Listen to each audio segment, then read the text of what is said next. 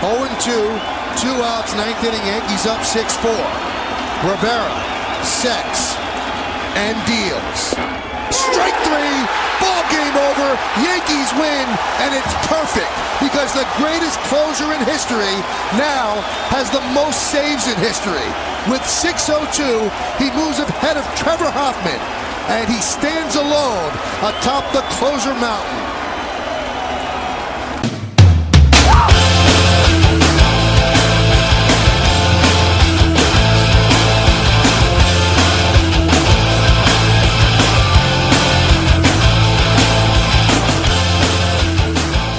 And welcome to episode number 43 of the Sportscasters. It is September 22nd, 2011. We are coming to you from a very excited Western New York as our Buffalo Bills are 2-0, getting ready to host the 2-0 New England Patriots, a team that they've lost to 15 straight times.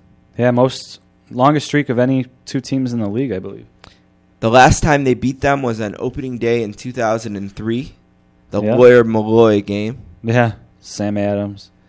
And we are going to spend some time in episode number 43 here talking about that game with Kerry J. Byrne from ColdHardFootballFacts.com. But the interview is not going to be limited to just Bills and Patriots. We kind of have designed this show to have more of a national feel, and we will get into some other statistical things with Kerry J. Byrne about what's going on in the National Football League. We're also going to talk a little bit about baseball. Don and I kind of both incorrectly declared the baseball season dead, maybe a little prematurely. About a month ago? Yeah. It seemed like all the races are over, and suddenly the Rays and the Cardinals have made things interesting in the American and National League wildcard races.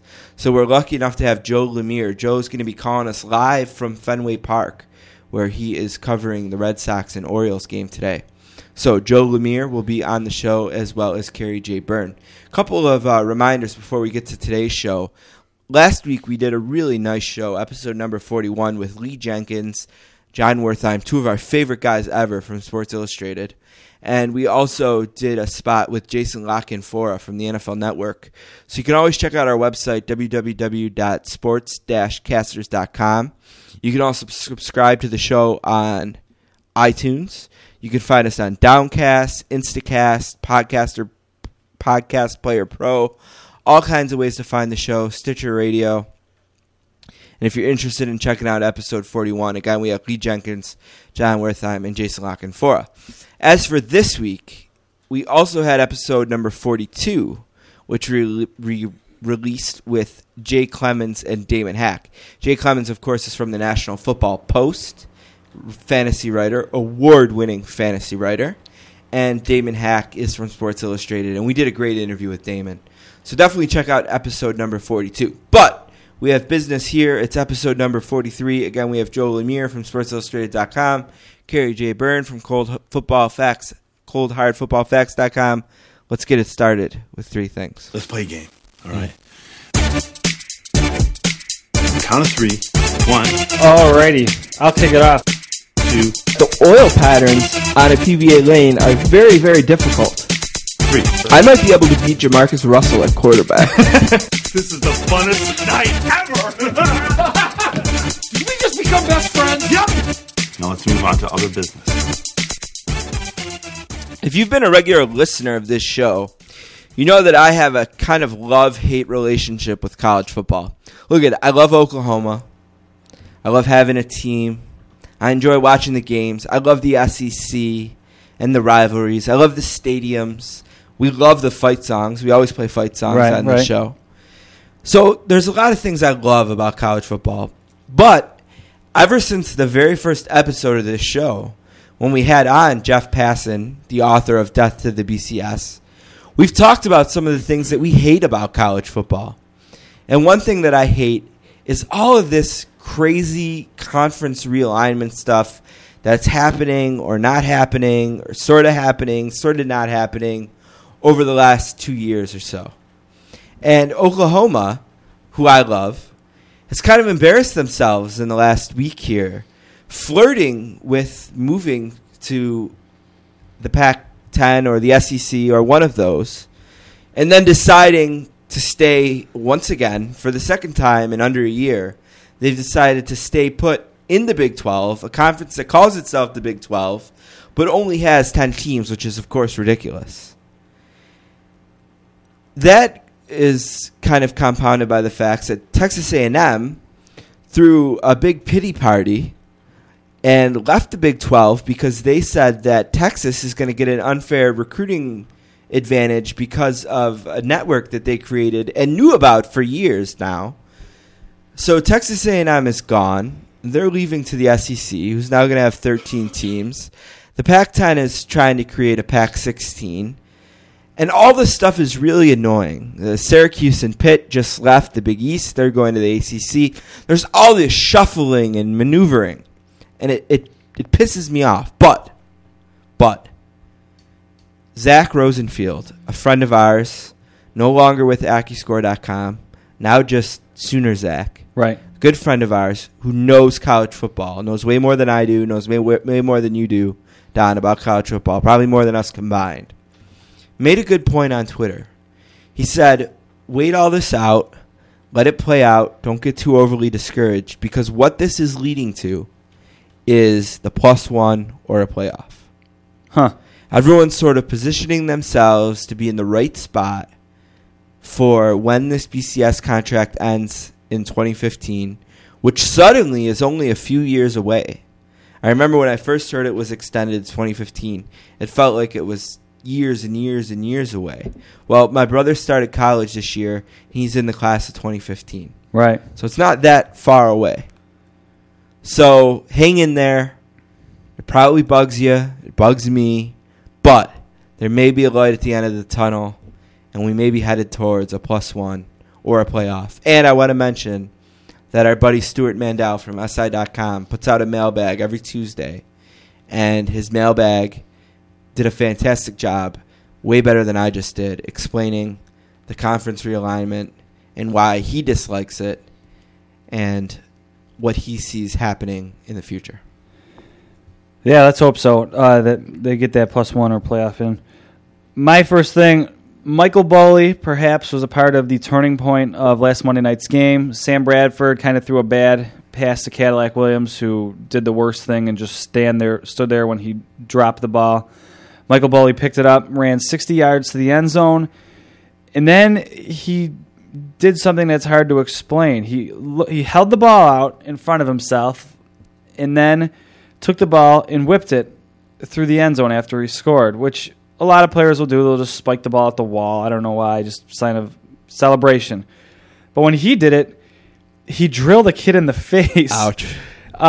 If you haven't seen it, look for it. It's everywhere. Look for Michael Boley on YouTube, or there's animated GIFs of it everywhere. I believe this kid is some intern, and Michael Boley's stance on it is that, hey, he's got the kid a lot of pub now. So there's not really much more to say about it, but it was hilarious. I watched it live, and I had to rewound the DVR like 12 times. Did I really just see him just spike the ball into that kid's face? And sure enough, he did. It's pretty hilarious. What is this kid going to do with this pub? Yeah, I'm not sure what Michael Boley means. Like, he got pub for getting his nose busted. Wow. Where can I sign up? Right. All right, my second thing. It always interests me, and I always get a kick out of it, when Red Sox fans are put in a position where they have to cheer for their hated New York Yankees. And as we talk right now, Red Sox fans all over the United States of America are hoping that the Yankees can sweep the doubleheader that they're in the middle of playing against the Tampa Bay Rays.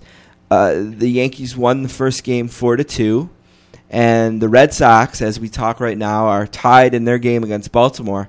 But what happened recently, and we're going to talk about this with Joe Lemire, is the Red Sox have run into some injuries. Their pitching has kind of faltered, and out of nowhere, kind of in the month of September, the Tampa Bay Rays have gotten it all together with that extra 2% that our buddy Jonah Carey wrote about, and almost caught the Red Sox. I think the closest they've got it is 2, But they ran into the Yankees. They lost last night. They lost the first game today. It looks like the second game is either postponed or delayed because of rain. I know it's raining here in Buffalo. Yeah. But it doesn't look like that game started just yet. But I always get a kick out of it when Yankees fans or Red Sox fans have to root for the other team. Because I can't think of another rivalry in sports where there's so much animosity, seemingly, between the two teams, fan bases. So I just kind of wanted to mention that I got a kick out of that. My second thing this week is apparently the Jags are already giving up on their season. I shouldn't say that. That sounds a little negative. But Blaine Gabbert's going to get his first career start against fellow draft pick Cam Newton. It's a weird move in that it makes me feel like if there was a full off season, he would have been the starter from week one. Because what exactly? I know McCown hasn't been good, but they are 1-1. So it's far. What do you mean? McCown hasn't been good? You mean 6 for 19 for 59 yards and 4 picks isn't good? No. So maybe they expected more out of him. Maybe it was just a stopgap. Like I said, maybe if there was a full preseason, Gabbert would have had the job right from the start. But it should be interesting to see Newton and Gabbert on the field together for the first time. You know, I killed the Jags right off the start with this. And I called out Jack Del Rio. I said he was a jerk. I said he was a money-grubbing piece of garbage between him and the owner. And what they did, the way they humiliated David Garrard, is embarrassing. Yep. They had him go to a team pep rally. He was announced as a starting quarterback. He gave an interview. And then they unceremoniously cut him to avoid having to pay his guaranteed money for the year.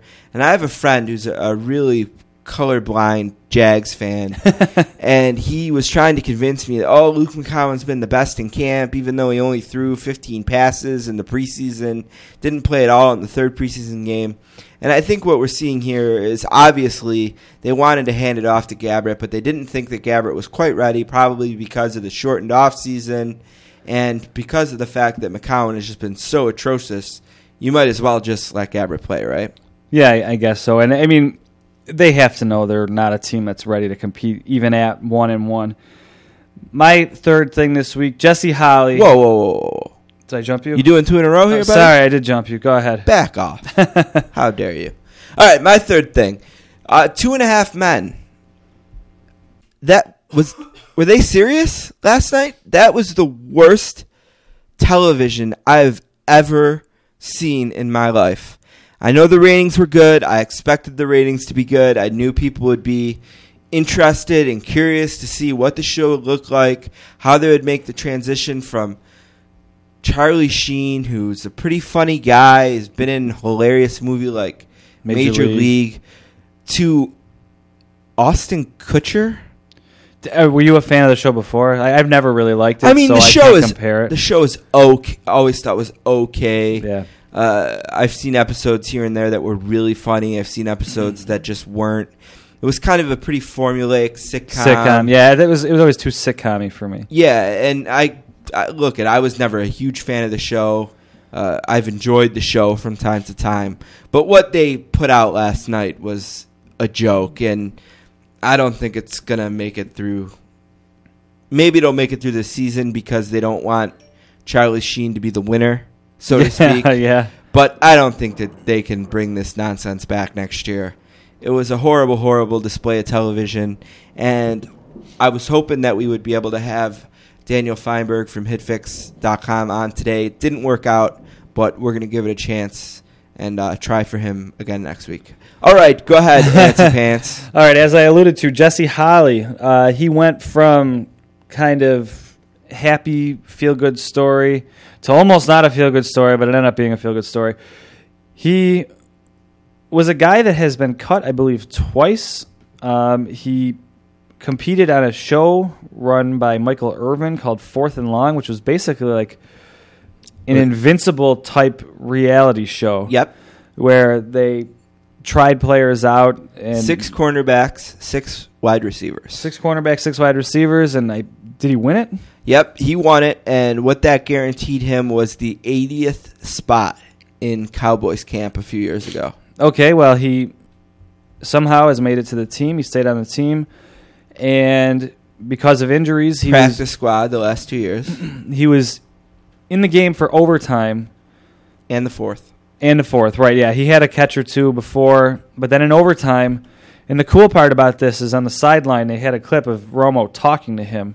And obviously you don't know what he said. It could have just said, like, how's it going, whatever. But you never know. Maybe he was telling him, hey, be ready because I'm looking for you. And it turns out he found him, and he ran, I can't remember how long it was, about 80 yards would be my guess, before being tackled because he was kind of hot-dogging it. So that was a little bit dumb. He should know his place probably and have just run into the end zone, made everybody happy. But they ended up, I believe, kicking a field goal on the next play and winning the game in overtime. So congrats to Jesse Holley, who is another invincible-type story. You know, and if he never does another thing in his NFL career, and he might because as beat up as they are at wide receiver. He's going to have to play probably this week. He might have to play a little bit. If he doesn't do anything else, what an accomplishment for a guy who was from Missouri, was out of football, and restarted his career on a reality show. Yeah. I mean, and for as much as some people have criticized reality television. Do you know what channel it was on? It was on FX. It was on FX. Or no, Spike. I'm sorry. Spike. Do you think they do it again? They might as well now. Yeah, I guess they have a somewhat of a success story. So, and I don't see why the Cowboys, now that camp is even 90 players instead of 80. Right. If they've once been willing to give that 80th spot up, why not give up the 90th spot? You hit on it once, why not try one more time? He ended the game with 3 catches for 96 yards, the last catch being a 77-yarder. That would have been probably an 80-yarder had he scored. Very great story. Some interesting stuff in 3 Things today. It is pouring in Buffalo. Yeah, it's I think I thunder said a little it was bit. beautiful earlier. All right, here's where we go from here. Joe Lemire is going to be next. It's a little bit shorter than we're used to doing, but again, he was live from Fenway Park, so we'll have the interview with Joe Lemire. We're going to come back with a book club update. Got something interesting to mention about the book club. And then we're going to do an interview with Kerry J. Byrne from ColdHardFootballFacts.com, and then end the show with the second Pick 4 of the week. So we will be right back.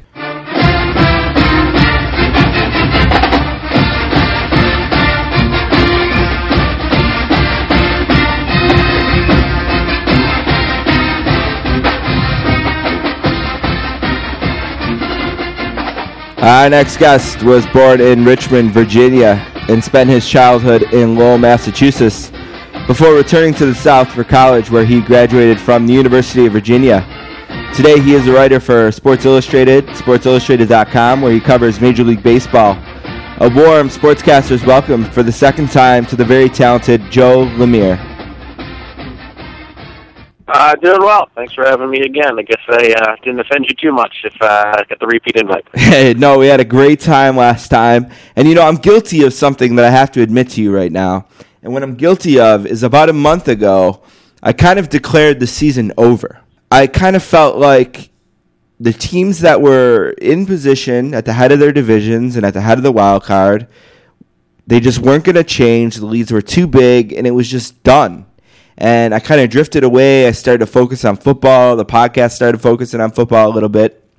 And we kind of got caught sleeping because here we are with about 10 or 11 or 12 games left. And we have some serious races in both wild cards. And maybe now at this point, both of the Western divisions are somewhat established. But we have some serious wild card races.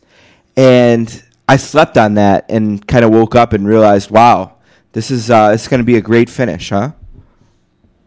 Yeah, I think you weren't the only one who was guilty of writing off the season a little prematurely.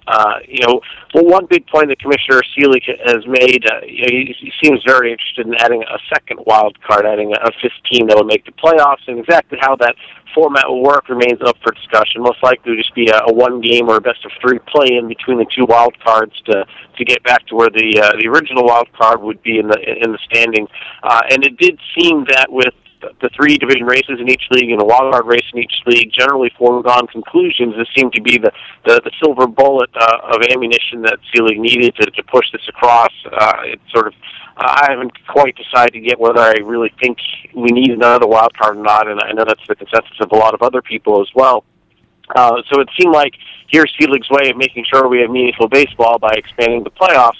And then, we all kind of fell asleep for a week or two, and everything started inching a lot closer. The Angels had been putting a little bit of pressure on the Rangers, but that hasn't really gone any further. It's been oscillating back and forth between about 2 and 5 games. Looks like Texas will hold on now. But you're right. The Red Sox have been hit by injuries and poor performance at a poor time, just as the Rays started surging in September. So that one is extremely close. The Angels are still kind of hovering around on the wild card picture. And the Braves perhaps showing a little bit of overuse of their three-headed bullpen monster, Kimbrel, Venters, and Flaherty. All three of them having historic seasons, but they've also been pitched an extraordinary amount of times, more than 75 appearances for each, and they've started to slip a little bit. And as that's happened, the Braves have lost a few leads and allowed the surging Cardinals and Giants to at least make it interesting. I don't think the Giants are in position to make a real run, but the Cardinals are still hanging around, and with about a week to go in the season, this is pretty fun. Since you just mentioned the Giants, I want to ask you a kind of a quick aside about them. Lee Jenkins was on the show last week, and we kind of talked about this for a second, and I want to get your opinion. I really enjoyed the Giants program on Showtime, the season with the Giants. But it sure felt to me, and it could just be a coincidence, but it seemed like that show kind of picked up right at the All-Star break with the Vogelsong story was kind of the focus of the first episode. And it seemed like as it went on for the 7 weeks that it was on, the Giants went from comfortably in the lead to kind of getting pressured by the Diamondbacks to being a couple games down to being out of it.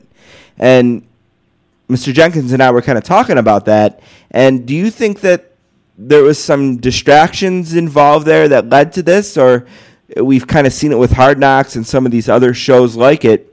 Or do you think that the Giants just had so many injuries and had been on such a great streak of winning one-run games that this was just bound to happen? Yeah, I think I'm more in the bound to happen category. I mean, no matter how you dress up the distractions and injury picture, I mean, they just have a well below average offense. And I haven't looked in the last week or so, but for a while they had the fewest runs scored of all 30 major league teams, and that's just that more than anything has been their ill. And if you talk about distractions on a show like that, considering the turnaround time of editing and putting it all together, having the camera on the day-to-day basis would be far more of a distraction than the show actually airing. And so we're seeing it as a lag, and so we're seeing the TV shows as the team is falling apart, but a lot of the distraction had come a bit before that. So I think the Giants, great pitching staff that they have, it just wasn't enough with an offense that just couldn't quite cut it. Back to the wild card races here. Is there do you think that the Rays are more likely to catch the Red Sox, or do you think that the Cardinals are more likely to catch the Braves, or both? I think the Rays have a little bit better of a shot just because they are playing so well, and particularly pitching so well, just as the Red Sox are kind of falling apart almost. With Bedard just barely coming back from injury, Lackey being having one of the worst starting seasons in Red Sox history, and Kyle Whalen just clearly not being ready for the major leagues, and Tim Wakefield being hit routinely, being hit hard routinely every time he hits the ball. The Red Sox, the depth of their pitching staff isn't in a very good shape. They are entering a stretch with beginning Wednesday through the rest of the season. In their final 7 games, they could potentially be having at least 3 starts, if not 4, from Beckham and Lester. So, that will help them a lot. But it's not. But if the Rays get hot, as they've shown that they can this month, that's a race that's more in jeopardy.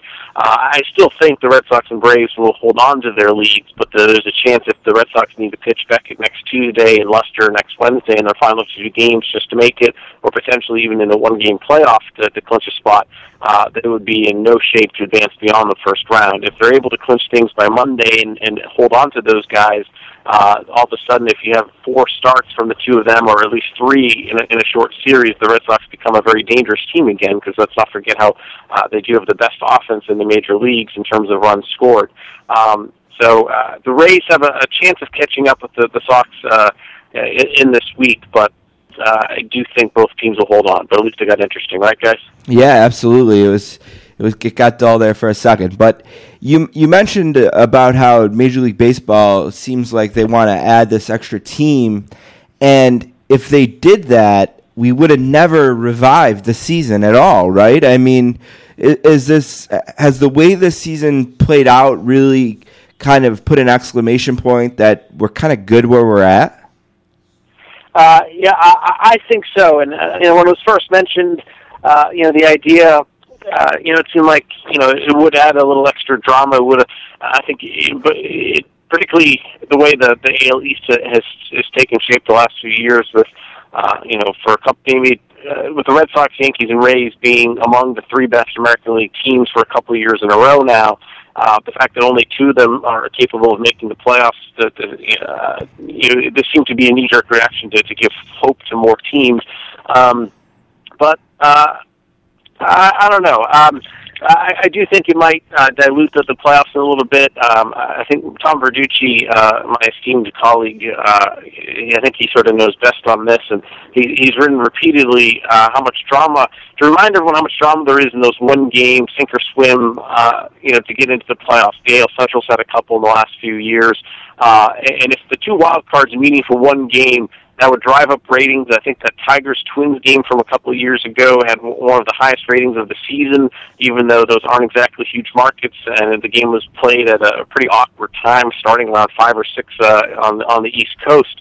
I think you can drive up a lot of interest by having these one-game knockouts. I know some people will complain that one game isn't how baseball's played. That shouldn't decide who gets in or out. But you've already had 162 games. This would really be game 163. And if you can't win the division in that original season, then maybe maybe we need to rethink things that way. I do think it would restore a lot more significance to winning the division as well. As it is now, the wild card is barely penalized, maybe just one or two fewer home games, but again, in a baseball series, maybe that doesn't matter a whole lot. So I think your original point is right, that we're probably fine the way we are, but if they add a second wild card, they need to do it the right way and keep the play in as short as possible. The Sportscasters are here with Joe Lemire from Sports Illustrated, SportsIllustrated.com. Just a couple more minutes left. A question about the National League. The Phillies have kind of run away with this thing all year. They've been the best team in Major League Baseball, seemingly by far for most of the year. It seems like that the Brewers are maybe the team that are best fit to compete with them. If you were the Brewers, would you rather play them in the shorter 5-game series, or would you rather, as things stand right now, avoid them in the first round and take your best shot in the 7-game series? I don't think I want any part of the Phillies at all. Right. Although, I guess in the last week they've had some injury scares with Ryan Howard and Hunter Pence. I don't think not all of the information is in on Pence, and it doesn't seem like Howard will be sidelined for long. I guess I would say if you're going to take out the Phillies, the shorter the better, just because it's a lot easier to seal one game against Halladay or one game against Lee than to try to beat them multiple times. When you have such great pitching, the shorter, especially the depth that they have, if you try and get them in a shorter series, is better. And the Brewers, sort of a weird team construction. I mean, they have one of the most exaggerated home-road splits I've seen. They are so much better at home, and they're in the top 3 in baseball in terms of percentage of runs scored via the home run. And so they're not sustaining attacks the way other teams can, and thus, the offense can kind of come and go. And so if they play the Phillies in a 5-game series, and all of a sudden that's the series where the home runs come in bunches from, Fielder, Braun, Hart, Weeks, McGee. And they've got no shortage of guys who can put it over the fence. And so I think when you're going in against the Phillies, you're going to be the significant underdog. Trying to take them out in a shorter number of games is the way to do it. Do you think that Justin Verlander deserves to win the American League MVP and the Cy Young, or are you of the camp that thinks that the Cy Young is the pitcher's award and that the MVP is for the hitters? It's I'm somewhere in between. I'm not opposed to a pitcher winning the MVP, but because the Cy Young exists, I think it really needs to be an extraordinary circumstance. And though Verlander's having a superlative season, it's not I think if you look, particularly if you're adjusting for the run-scoring environment, it's not nearly as good as some of the years that Pedro Martinez had with the Red Sox in the heart of the steroids era, and he didn't win an MVP. And it's not like Verlander is on a team with a bunch of players that aren't very good, and he's single-handedly leading them in there, leading them into the playoffs. I mean, you look at Miguel Cabrera, and he's having one of the finest offensive seasons in the entire American League. I mean, he should be receiving some, at least consideration, maybe even if it's not getting first-place votes. Miguel Cabrera should be at least somewhere on most writers' ballots, because I think you are voting top 10. And so I think Verlander should be a slam dunk Cy Young winner. I can't imagine him not getting every single first-place vote. But I don't think this is the right season to award him the MVP when there are not only a pretty good candidate on his own team, but you look at the seasons that Jose Bautista, Curtis Granderson, Jacoby Ellsbury, and Adrian Gonzalez have had, and there's certainly no shortage of good candidates. The New York Yankees have had two pretty significant historical achievements this year. Derek Jeter, of course, surpassed the 3,000 hit mark, and Mariano Rivera got his 600th save, and then passed Trevor Hoffman for the most saves of all time. Which of those two accomplishments do you think are more significant historically? Well, I guess the save record. I mean, Rivera being number one, would have to trump a list of guys, a few dozen that have gotten to 3,000 hits, and with a small caveat that saves are coming in more frequency just because the role is more defined than it used to be. Teams didn't used to pitch relievers based on the save the way that so many do now. But Rivera is just, again, it comes back to this, that Rivera is the only player in Major League Baseball history, which I don't think there's any argument that he's the greatest of all time at what he does. You can argue until the cows come home about the greatest starting pitcher, the best, first baseman and left fielder, second baseman, all those sorts of things. But when it comes to greatest relief pitcher in history, I think you'd be hard-pressed to find anyone making a convincing argument for someone other than Mariano Rivera. And to celebrate that and to remind everyone of how good he is, I think his accomplishment certainly is maybe slightly best Derek Jeter's 2,000 hits, which is, of course, still a slight to what a great accomplishment that is. All right, last thing. Can I get a World Series pick from you? Yeah, I guess it's hard to go against the Phillies, and while it's boring to go with chalk, I think at this point of the season, I think I'd have to put the Phillies as the winner. The American League is a wide open race. I couldn't begin to tell you how that one's going to turn out. But being put on the spot here without having thought about this, I guess I'd go with the Texas Rangers. It seems like Derek Holland's been pitching a lot better of late, and with him on top of C.J. Wilson and to a lesser extent, and Matt Harrison and Colby Lewis, the pitching has starting pitching's been very good of late. Their offense can score in bunches. And obviously they got there last year, and not to mention that their bullpen's improved. And so, I do think let's go Phillies over Rangers in 6. All right, the Sportscaster is very lucky enough to have Joe Lemire for the second time. He is live from Fenway Park. You can find him at Sports Illustrated, sportsillustrated.com. You can find him on Twitter at @SI_Joe Lemire, Lemire. Thank you very much for your time, Joe. Have a great day. All right, thanks for having me, guys. Thanks, buddy.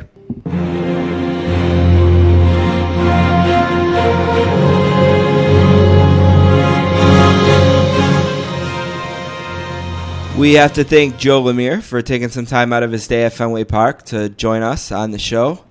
Baseball season is not dead. We got some playoff races. All right, I wanted to update the book club today. A couple things going on with the book club.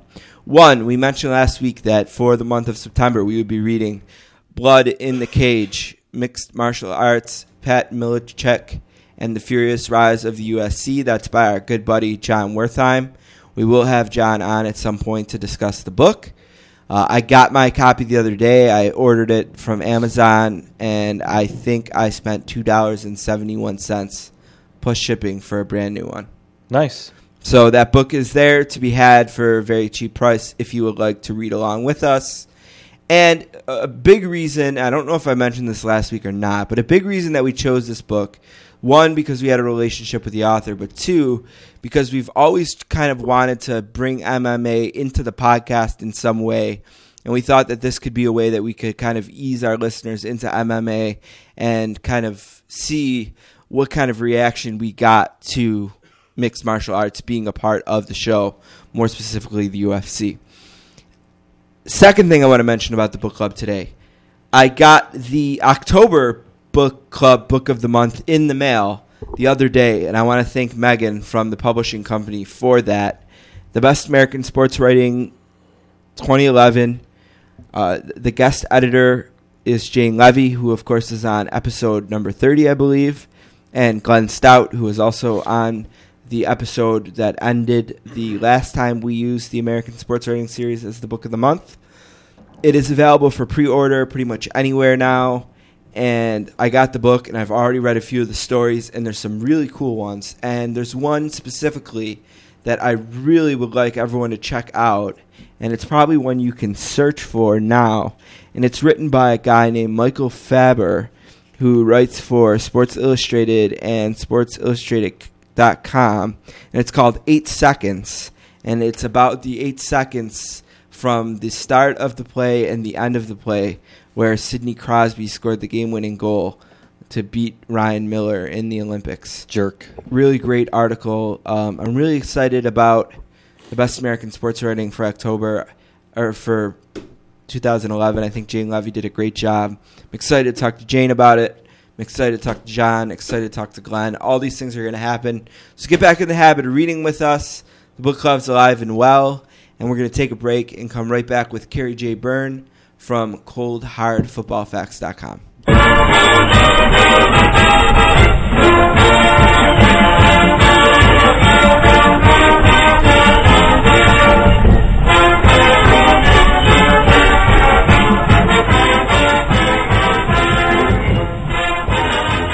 Our next guest is from Quincy, Massachusetts. He is a graduate of Boston College. He has created the revolutionary cold, hard football facts concept and is the nation's foremost authority on the gridiron lifestyle of beer, food, and football. He is the main man at ColdHardFootballFacts.com. He contributes columns to SportsIllustrated.com, WEEI in Boston, and he's also a food and drinks writer for the Boston Herald.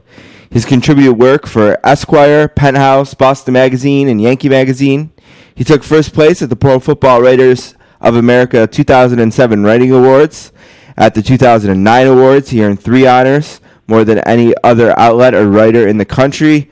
And in 2010, he did it again. A warm sportscaster's welcome to the great Kerry J. Byrne. How you doing today, Kerry? Doing well, Steve. You make me sound like a busy man. Well, I can imagine that, especially at this time of the year, you are a busy man. So I have to, again, just thank you for your time today. I'm here in Buffalo, New York, and you're up there in New England, and it's a big weekend for both cities. I think maybe a little bit more so for Buffalo than New England, in the sense that I believe it's 15 straight games now that the Bills have lost to the Patriots. And yeah, something like 21 or 20 out of 21 or something, which is, it's hard to lose consistently to one opponent. You know what I mean? Yeah, so and it has been quite a one-sided affair in recent years. And that one game was the week that Malloy got cut by the Patriots and came to the Bills, and it was an opening day game, and the Bills won. Yeah, week one of 2003. I remember it well. I watched the game at a bar room in like Paramus, New Jersey or something. I remember I was at a Hooters actually. But I remember that 8 years ago. I still remember the game, and it was 31-0 Buffalo, and it looked like the Patriots are doomed, and Buffalo was ready to rock, and of course the Patriots went on to win. What was it? What did they go on to win? 34 of the next 36 games or something, and 2 Super Bowls, and so the NFL, things change fast in the NFL. Steve, there's a reason they call it the not for long league. Absolutely. So here's what I want you to do for me, because I've watched parts of both of the Bills games, and as the off season was going on, I was kind of thinking, what are these guys doing? They got rid of Lee Evans kind of real late in the off season. It was like August 13th or something when they got rid of Lee Evans. And that felt like a subtraction. I was never a big Ryan Fitzpatrick guy. I liked the draft pick of Darius, but I didn't expect this. What are your numbers saying And why have the Bills been so successful these first 2 weeks? Was it just bad opponents, or have they stumbled upon something? Well, it's a little bit of both. First of all, Kansas City was a paper tiger last year. They had a nice record, 10-6, nice season, but they'd only played what we call coldhardfootballfacts.com, 3 quality opponents, basically 3 teams with winning records. And that may mean nothing to people, but, the NFL is all about scheduling. And the 7 teams since 2004, since we've been around, have played only 3 quality opponents in a season, and all 3 made the playoffs. So the Chiefs were a bit of a paper tiger. They were lucky to face a particularly easy schedule, and so they weren't as good, perhaps, as they looked. And so Buffalo was lucky to get a bit of an easier opponent than maybe we anticipated. But that said, Oakland's been a pretty good team, and Buffalo really proved that they could, put up some points in both these games. So it's pretty exciting. And the way we measure things at Cold Hard Football Facts through what we call our quality stats. These are stats that have a direct correlation to winning football games. And I don't care who you're playing. You're still playing 2 NFL opponents, including one that is a potential pretty good team in Oakland, and one was a playoff team last year. And Buffalo was dramatically improved in the indicators, the quality stats we look at to measure each team. Do you mind if I run through a couple of them? No, I'd love to hear it. Of course, first of all, we know Buffalo was 4-12 last year, already 2-0 this year, so that's already a big difference. Buffalo was 28th last year in scoreability. That's our measure of offensive efficiency. They're second this year. They went from 28th to second. Granted, it's still a young season, but already a dramatic improvement. Their offensive hog index, the indicator we use to measure each offensive line. They were 18th in that number last year. One of the better statistics for Buffalo in 2010. The 18th best offensive line, still in the bottom half of the league. They're second in that number this year. The second best offensive line through 2 games. Notice a trend here, some dramatic improvements. Points per game, they scored 17.7 points per game last year, 28. They're number 1 right now through 2 games, 39.5 points per game. And perhaps the most telling thing, Steve, in our quality stats power rankings, this ranks each team across the board, top to bottom, and it's usually a reliable indicator of team strength. For example, in 2009, the Saints were number 1 in our quality stats power rankings and won the Super Bowl. The Packers were number 1 in this indicator in 2010. They won the Super Bowl. Buffalo last year was dead last, 32nd across the board in our indicators, even worse than 2-14 Carolina. They're second this year through 2 games. A real great turnaround in all phases of the game, and I think that's going to be really encouraging. It doesn't look like, I don't think they can, they're not going to go 16-0, but it doesn't look at all like they're going to be nearly as bad as last year. In worst case, can they have an 8-8, 9-7 season? Right now, it looks like that's very much within the realm of possibility, and I think a lot of Bills fans will be encouraged by even 9-7 at this point. So in a lot of these numbers, you're saying the Bills are number 2, the Bills are number 2. Can I take a wild guess, leap of faith, that maybe the Patriots are number 1 in some of those categories? And actually, not, because we measure teams in all aspects of their performance, top to bottom, offensively and defensively. And right now, the Patriots, as exciting as they may be, as explosive as they may be, and Tom Brady, I just did a piece that's just up now on Sports Illustrated about the incredible historic run that Tom Brady's on. I mean, since last Thanksgiving, 8 games, 24 touchdown passes and 1 interception. Whew. That is ridiculous. I mean, ridiculous that somebody would do that over half the season. But the Patriots are a highly flawed team. And the defensive indicators we look at, they're really a bad team defensively. They played, they made Chet Henne in week 1 look like a world beater. Philip Rivers, we know, is a good quarterback. But these guys, the reason the Patriots haven't won a Super Bowl in the last several years is because they have not played Super Bowl caliber pass defense. Winning in the NFL is all about winning the passing battles, dominating on both sides of the ball, and the Patriots have not been good on both sides of the ball. They've only been good on one side. And right now, this year, 28th in passing yards per attempt allowed on defense. They're allowing over 8 yards per attempt. 22nd in defensive passer rating. Okay, that takes a formula for quarterbacks and applies it to pass defense. Steve, this is a critical indicator of team success throughout all of football history. I really want you and your listeners to really look at defensive passer rating analyzing a team. By the way, the Packers, number 1 last year in defensive passer rating, won the Super Bowl. The Steelers number 2 in defensive passer rating, won the AFC title. You see that year after year. The Patriots are 22nd. They're 25th on third down defense. Last year, the Patriots have the 5th worst third down defense of this century since 2000. They're not much better in so far in 2011. The Patriots, as exciting they are a flawed team, and by the way, a vulnerable team when you look at how well Buffalo's played, and specifically how well Ryan Fitzpatrick has passed the football. Right, well, so Chad Henne had over 400 yards passing against the Patriots in Week 1. Phillip Rivers had a pretty decent day last week. So it sounds like if you're going to take the Patriots on, you're going to have to try to throw against them and rack up yards and points, but can you keep up with them? Well, and that brings up kind of a common mythology that people, I remember it before the playoff game last year between the Jets and Patriots. And people said the Jets going to establish the run, and all this mythology you hear about football. The NFL has nothing to do with establishing the run and running the ball well. Nothing. Zero to do historically or today with running the ball well. Case in point, the Packers last year were 25th in average per rush attempt on offense and 28th stopping the run on defense. It was dashed for 4.64 yards per attempt on defense last year. But they won the Super Bowl because it was a dominant passing team on both sides of the ball. The NFL is a passive league. It always was. It always will be. So the way you beat the Patriots is you find, hopefully, your quarterback has a better day than Tom Brady, and that's how they've lost. They've lost when Tom Brady's had a mediocre day, and the opposing quarterback has had a great day. As in the playoff game last year, Mark Sanchez had a higher average per attempt, a higher passer rating. He had 131 passer rating that night, and that's why the Jets won, because for one night, Mark Sanchez was better than Tom Brady. And right now, Buffalo's improvements, like I said, the NFL is all about the passing game. Anytime you look at a team that's improved dramatically or declined dramatically, go immediately to two numbers. Immediately go to these two numbers, passer rating and defensive passer rating, and therein you will find the number you need, the number you're looking for. Ryan Fitzpatrick, an 82 passer rating last year, was a very mediocre quarterback, 110 through 2 games. That is the difference. When your quarterback plays well, you score more points, you win more games. And right now, Ryan Fitzpatrick can exploit this New England defense, and I think Buffalo has more than a puncher's chance to win this football game.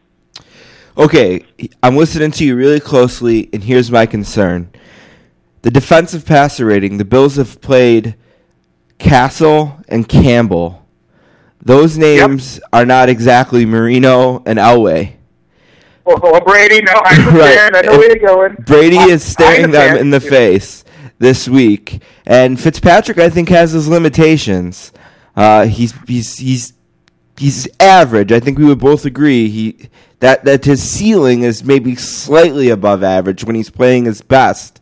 So I'm listening to you, and I think if I was a Bills fan, I'd be ecstatic about the things you were saying, but I'm worried maybe that the Bills are kind of paper champions right now because of the competition they've played, and maybe this week is even more of a barometer than I thought it would be for the Bills, because now they're really going to have to see if they can hold up this defensive passer rating when they play Brady and not Campbell or Castle. Thoughts? Well, I don't expect them to shut down Tom Brady. But I can tell you something, by the way. Let me read you some numbers from Tom Brady's last 8 games. This is right now on SportsIllustrated.com, and we have the numbers this week at Cold Hard Football Facts. Right now, we're looking at Tom Brady, like I said, over the last 8 games, 24 touchdowns, 1 interception. The great thing that he's been doing, he's been on a historic run in terms of average per attempt, which we like more than passing yards. Because passing yards, if you win the passing yards battle, you win 50% of all NFL games. It doesn't mean anything. You win the average per attempt battle, you win 80% of all NFL games, 75 to 80%. That's all throughout history, and this year, too.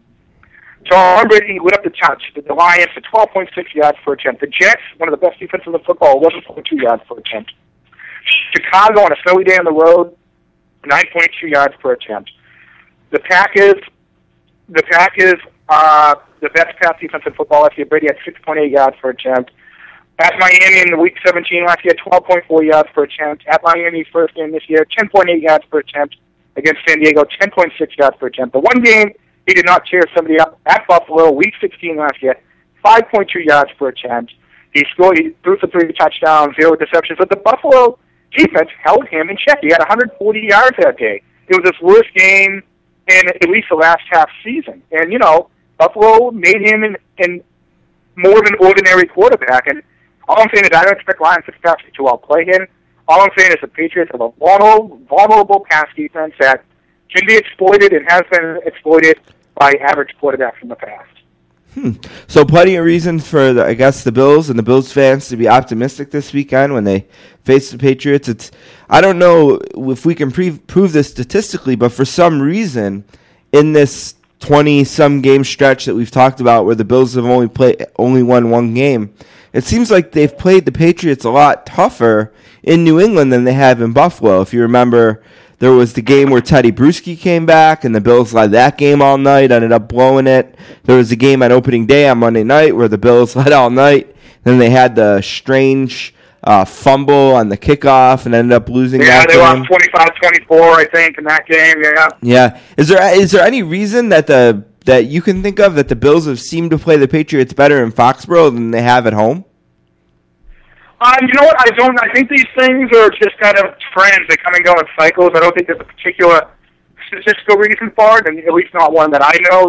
One may exist, but you're division rivals, and there is some merit that you know a guy, and he tends to you tend to be maybe able to defend them a little better. And but I don't know. To me, that's more of a cyclical thing, and I think that kind of ebbs and flows. And it's not really a specific reason they're doing better against out in New England than maybe in Buffalo. Because keep in mind, Tom Brady has not lost a regular season game in New England since 2006. Whew. I mean, that's I don't know how old you are, Steve, but that's it was quite a while ago. I mean, that's 5 years ago since they lost a home game, and so I think I think they still have a better chance to win in Buffalo than they would in New England. All right, so we did, I think, a very good job of educating Bills and Patriots fans on what's ahead. Let's talk a little bit about the league in general 2 weeks in. Who is faring statistically well? Who isn't? Which teams that are winning kind of poorly in your rankings, and which teams that are losing are faring decent in your rankings? Well, the one team I really think people have to be excited over is the Detroit Lions, and we picked them to make the playoffs this year. We cited the dramatic, unbelievable. We talked about the Buffalo statistical turnaround so far in 2011. Detroit did the same thing last year, from almost dead last across the board in 2009 and Jim Schwartz's first year to really a competitive team in every indicator that we use. Last year, they ended the season with 4 straight wins, and they won 2 more straight here to start 2010. And they really look good. And the one indicator, this is one of my favorite numbers in all of sports. We call it passer rating differential, Steve. And what this is the difference between your offensive passer rating and your defensive passer rating. 60% of all NFL champs since 1940 were number 1 or number 2 in passer rating differential. It's really an incredible indicator of team success. And right now, Detroit, through 2 games, is number 1 at plus 53 in passer rating differential. That won't hold up, but they could end up. Green Bay last year won the Super Bowl. They were number 1 on that indicator. They were like plus 30, somewhere in that area, which is pretty consistent historically with champions. But right now, Detroit is just tearing it up. They're making life tough on opposing passes, and Matt Stafford is really living up to the hype finally of a number 1 draft pick. Yeah, so the Lions looking good on paper, 2-0. Are there any teams that are 1-1 or 0-2 that you can see maybe just had some bad luck, but are faring pretty well in the numbers that could make a run here in the last 14 games? Yeah, there's a couple teams. One, let me say Carolina. I mean, everyone's excited about Cam Newton. I mean, what an explosive, exciting player, is he not? Oh, he's so athletic. This guy, so athletic, tall, and he had such a great season at Auburn last year. I mean, he carried that team. He won the Heisman, and we know how great he was, but he had the greatest passing season in SEC history, better than Peyton Manning, Jim Tebow, Jamarcus Russell, any of the great Matt Stafford, any of the number 1 picks they've had come out of the SEC at quarterback in recent years. He passed the ball better than all of them last year, and he also had one of the great running seasons of all time. Such an athlete. So he's kind of been electrifying here in his first 2 games. With over 400 yards, but the reason the Panthers have lost both those games is because right now they're the worst pass defense in football. They're dead last in defensive passer rating. They're dead last in passing yards per attempt against them. And if they don't improve that pass defense, they could go 2-14 once again this year, even with an electrifying player at quarterback. There's a team game. You need to be You need to play well in all facets to be a contender. And right now, Carolina is just the worst pass defense in football.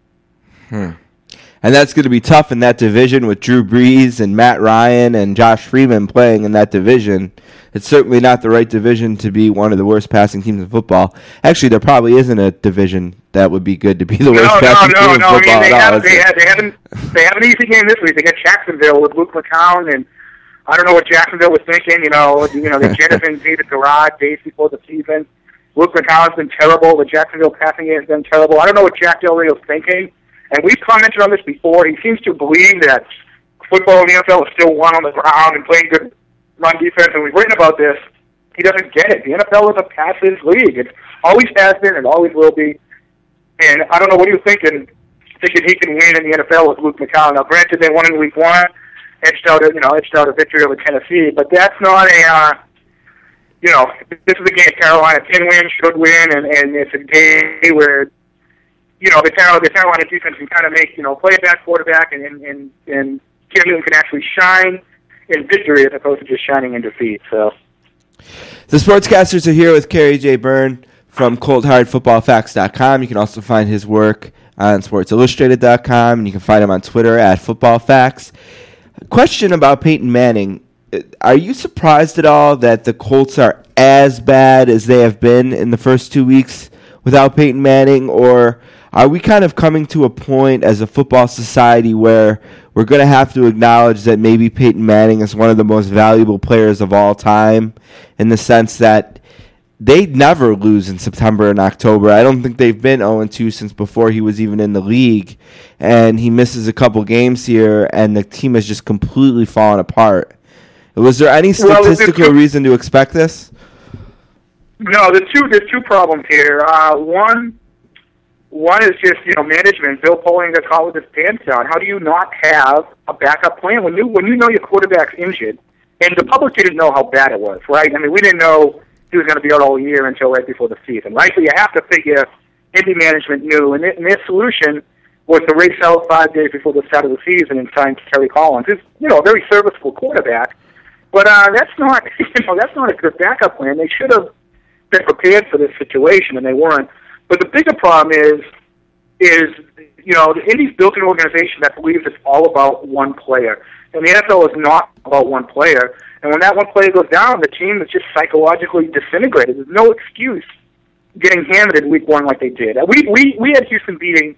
Don't forget, Houston beat Peyton Manning and the Colts last year in Houston. Again, with Week 1, we predicted that victory. It was a good matchup for Houston.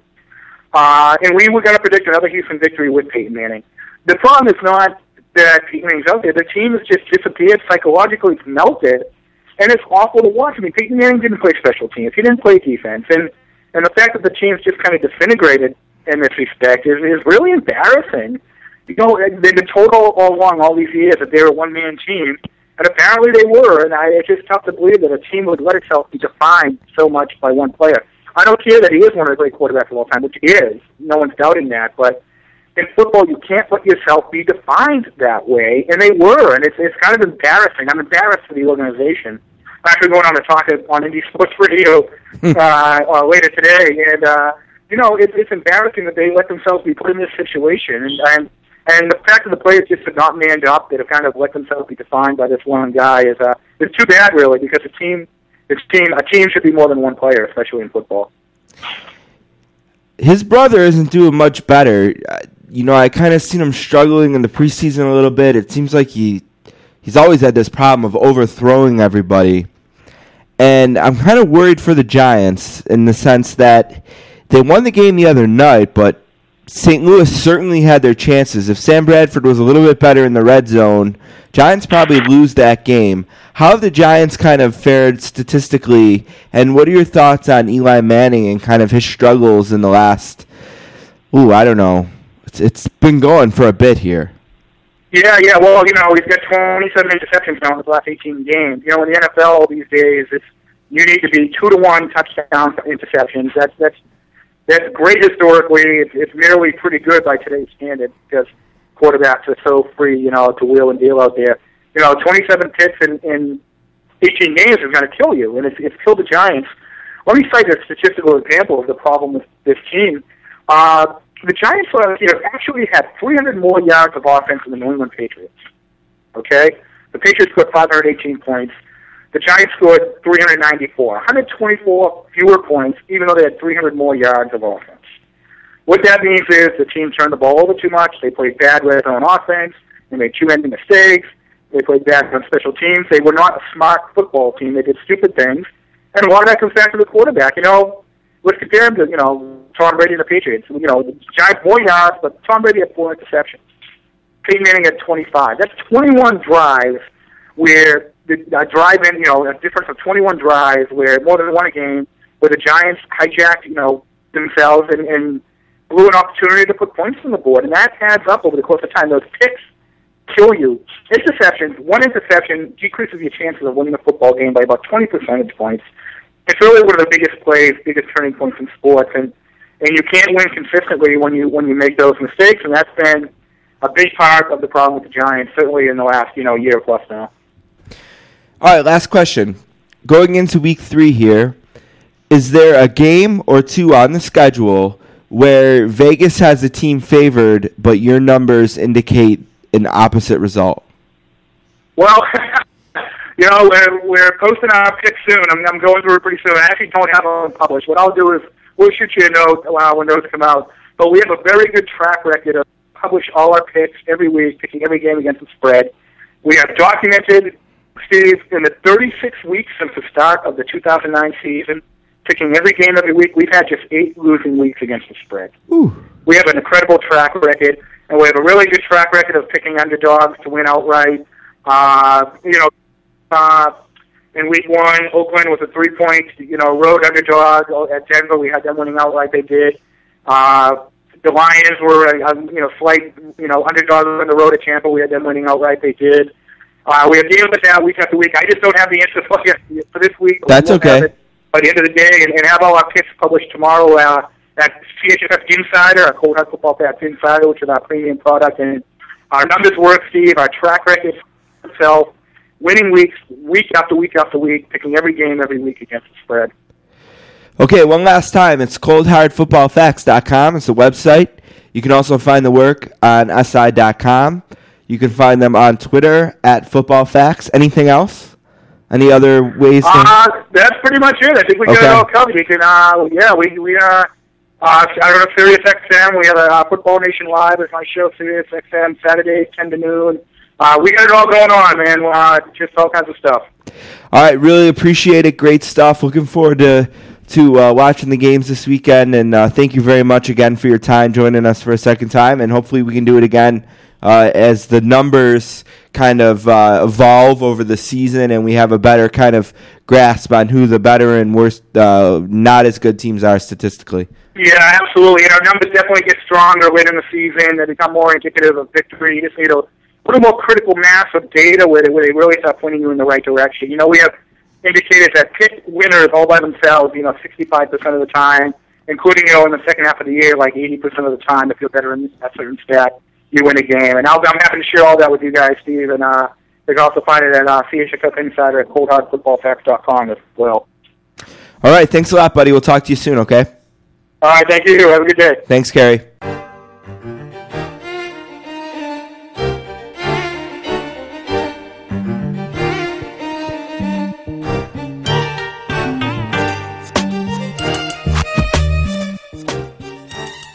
All right, one last segment here in a jam-packed week for the Sportscasters. We debuted episode number 42 and episode number 43. I want to thank our guests from episode number 42, Jay Clemens from the National Football Post and Damon Hack from SportsIllustrated.com. Also want to thank our guests from today's show, episode number 43, Joe Lemire, taking time out of his day at Fenway Park. Want to thank him. He's from Sports Illustrated as well. And also got to thank Kerry J. Byrne, who you just heard from Cold Hard Football Facts. Guy's a riot. Great time. Definitely got me excited to check out Bills and Patriots this week. Okay. Last piece of business for today. Oh, why are we so bad at this, Don? What's that? Why do we constantly try to end the show without telling people where they can find our stuff? Sports-casters.com. We should say that more often throughout the show. Yeah, the website is sports-casters.com. Everything's there. Everything is there. Facebook.com/thesportscasters, Twitter.com/sports_casters, or @sports_casters, @DonLikeSports, @Diversity23. Please email us, sportscasters@gmail.com, and check out the blog, thesportscasters.blogspot.com. Perfect.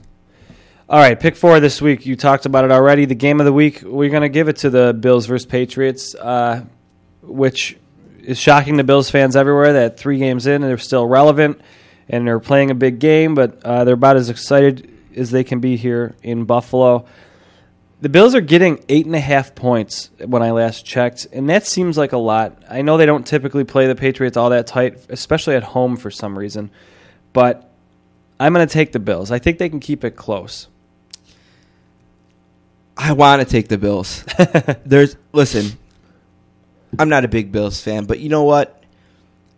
The older I get and the longer my friends and family suffer in the city that I love being a part of, the harder it gets for me to hate the Bills. And you got your championship. And I got my championship. And look I just have a team I like better than the Bills. I think I'm getting to the point where it's not that I hate the Bills. I just have a different team that I like. Right.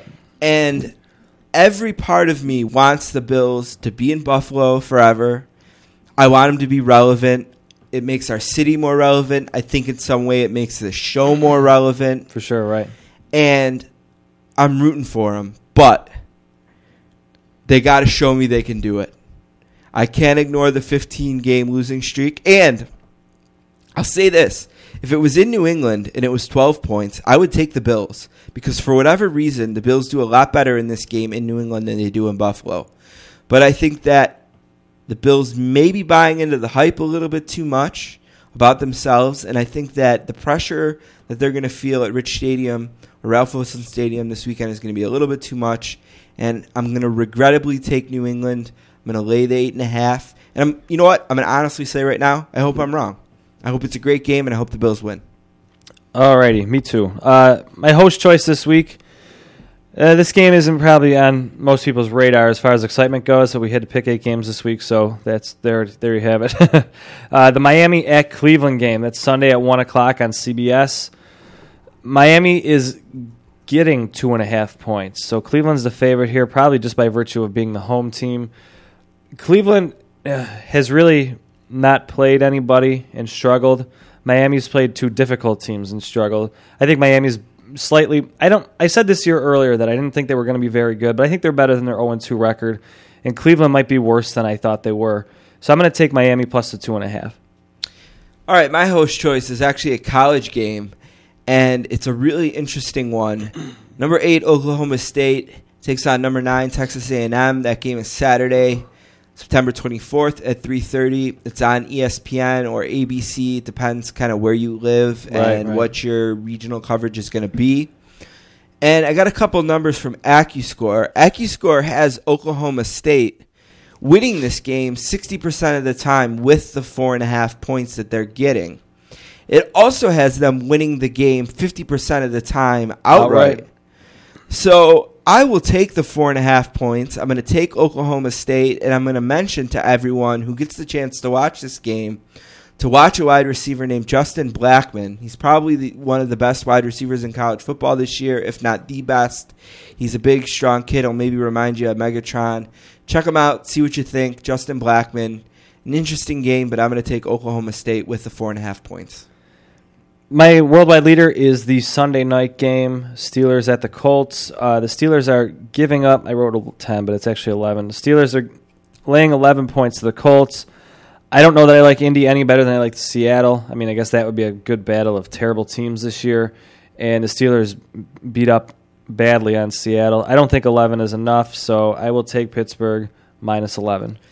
My worldwide leader pick is the Saturday night ABC college football game.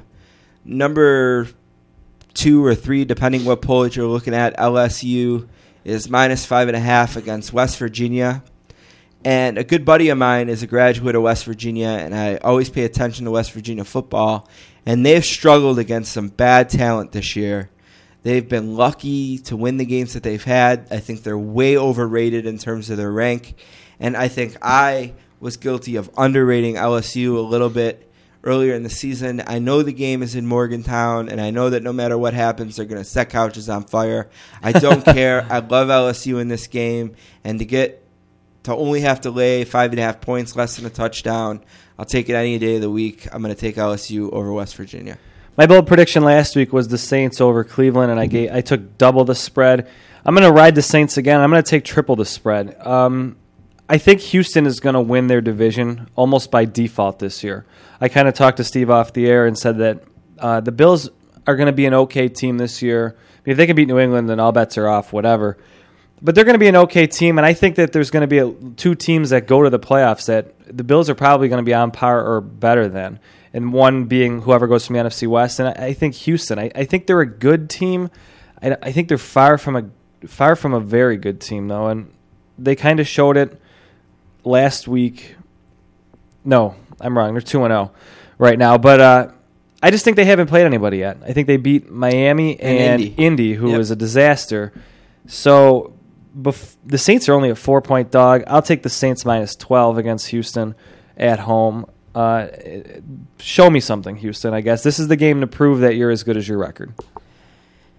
All right. I don't feel any better about this than I did my first pick, but my bold prediction is I'm going to take the Patriots minus 20 over the Bills. Look I want to be wrong about both of these picks. I really do, and some people who know me maybe don't believe that, and some people who do maybe do. I don't know. But as I said in the first pick, my mindset about the Bills has changed quite a bit over the last few years. Maybe it's winning the championship. Maybe it's doing this show. Maybe it's just loving Buffalo as much as I do. But I just think that the Patriots are in FU mode. Yeah. And I've said this every week. I don't trust the Patriots to stop, and I think that this game is so big for the Bills that if and when they do get behind, they might get discouraged, and I don't think the Patriots are going to be kind enough to just kind of run the clock out. I see this as a shootout. Hopefully it's closer than, like you said, than you're predicting. But the Bills, what's scary is they had a hell of a time with Jason Campbell and whoever that rookie was. I can't even remember his name off the top of my head. And McKelvin played one of the worst games he's ever played as a pro, and Brady will eat him alive if that happens again. I don't know who they have that can cover Gronkowski. So, yeah, I agree with you that I think it's either going to be tight or a blowout, if that makes sense. I don't think it's going to be like a 7-point game. I think it'll be real close where the Bills either manage to hold on or they do what they've done in the past and choke it away somehow, or the Patriots run away with it. I can't see the Bills blowing out the Patriots, obviously. But one last thing. I think of the two picks that I made, New England minus 9 and New England minus 20, I would almost guarantee I'm going to either lose both of those or win both of those. That's kind of the way I feel about it. I think it's going to be a real close game, or I think the Bills are going to get blown out. Right. And the reason I think that is just because of the mentality that I think that the Patriots have right now. Right. So that's where I'm at. Should be good. All right. 2 shows. Again, episode 42 with Damon Hack and Jay Clemens. Episode number 43, which you're finishing right now with Joe Lemire, Carrie Byrne. You can find it on, iTunes, sportstatcasters.com. You can find it on Downcast, Stitcher, Instacast. We're all over the place. Yep. Find us, Don Q the Hip. We'll be back next week.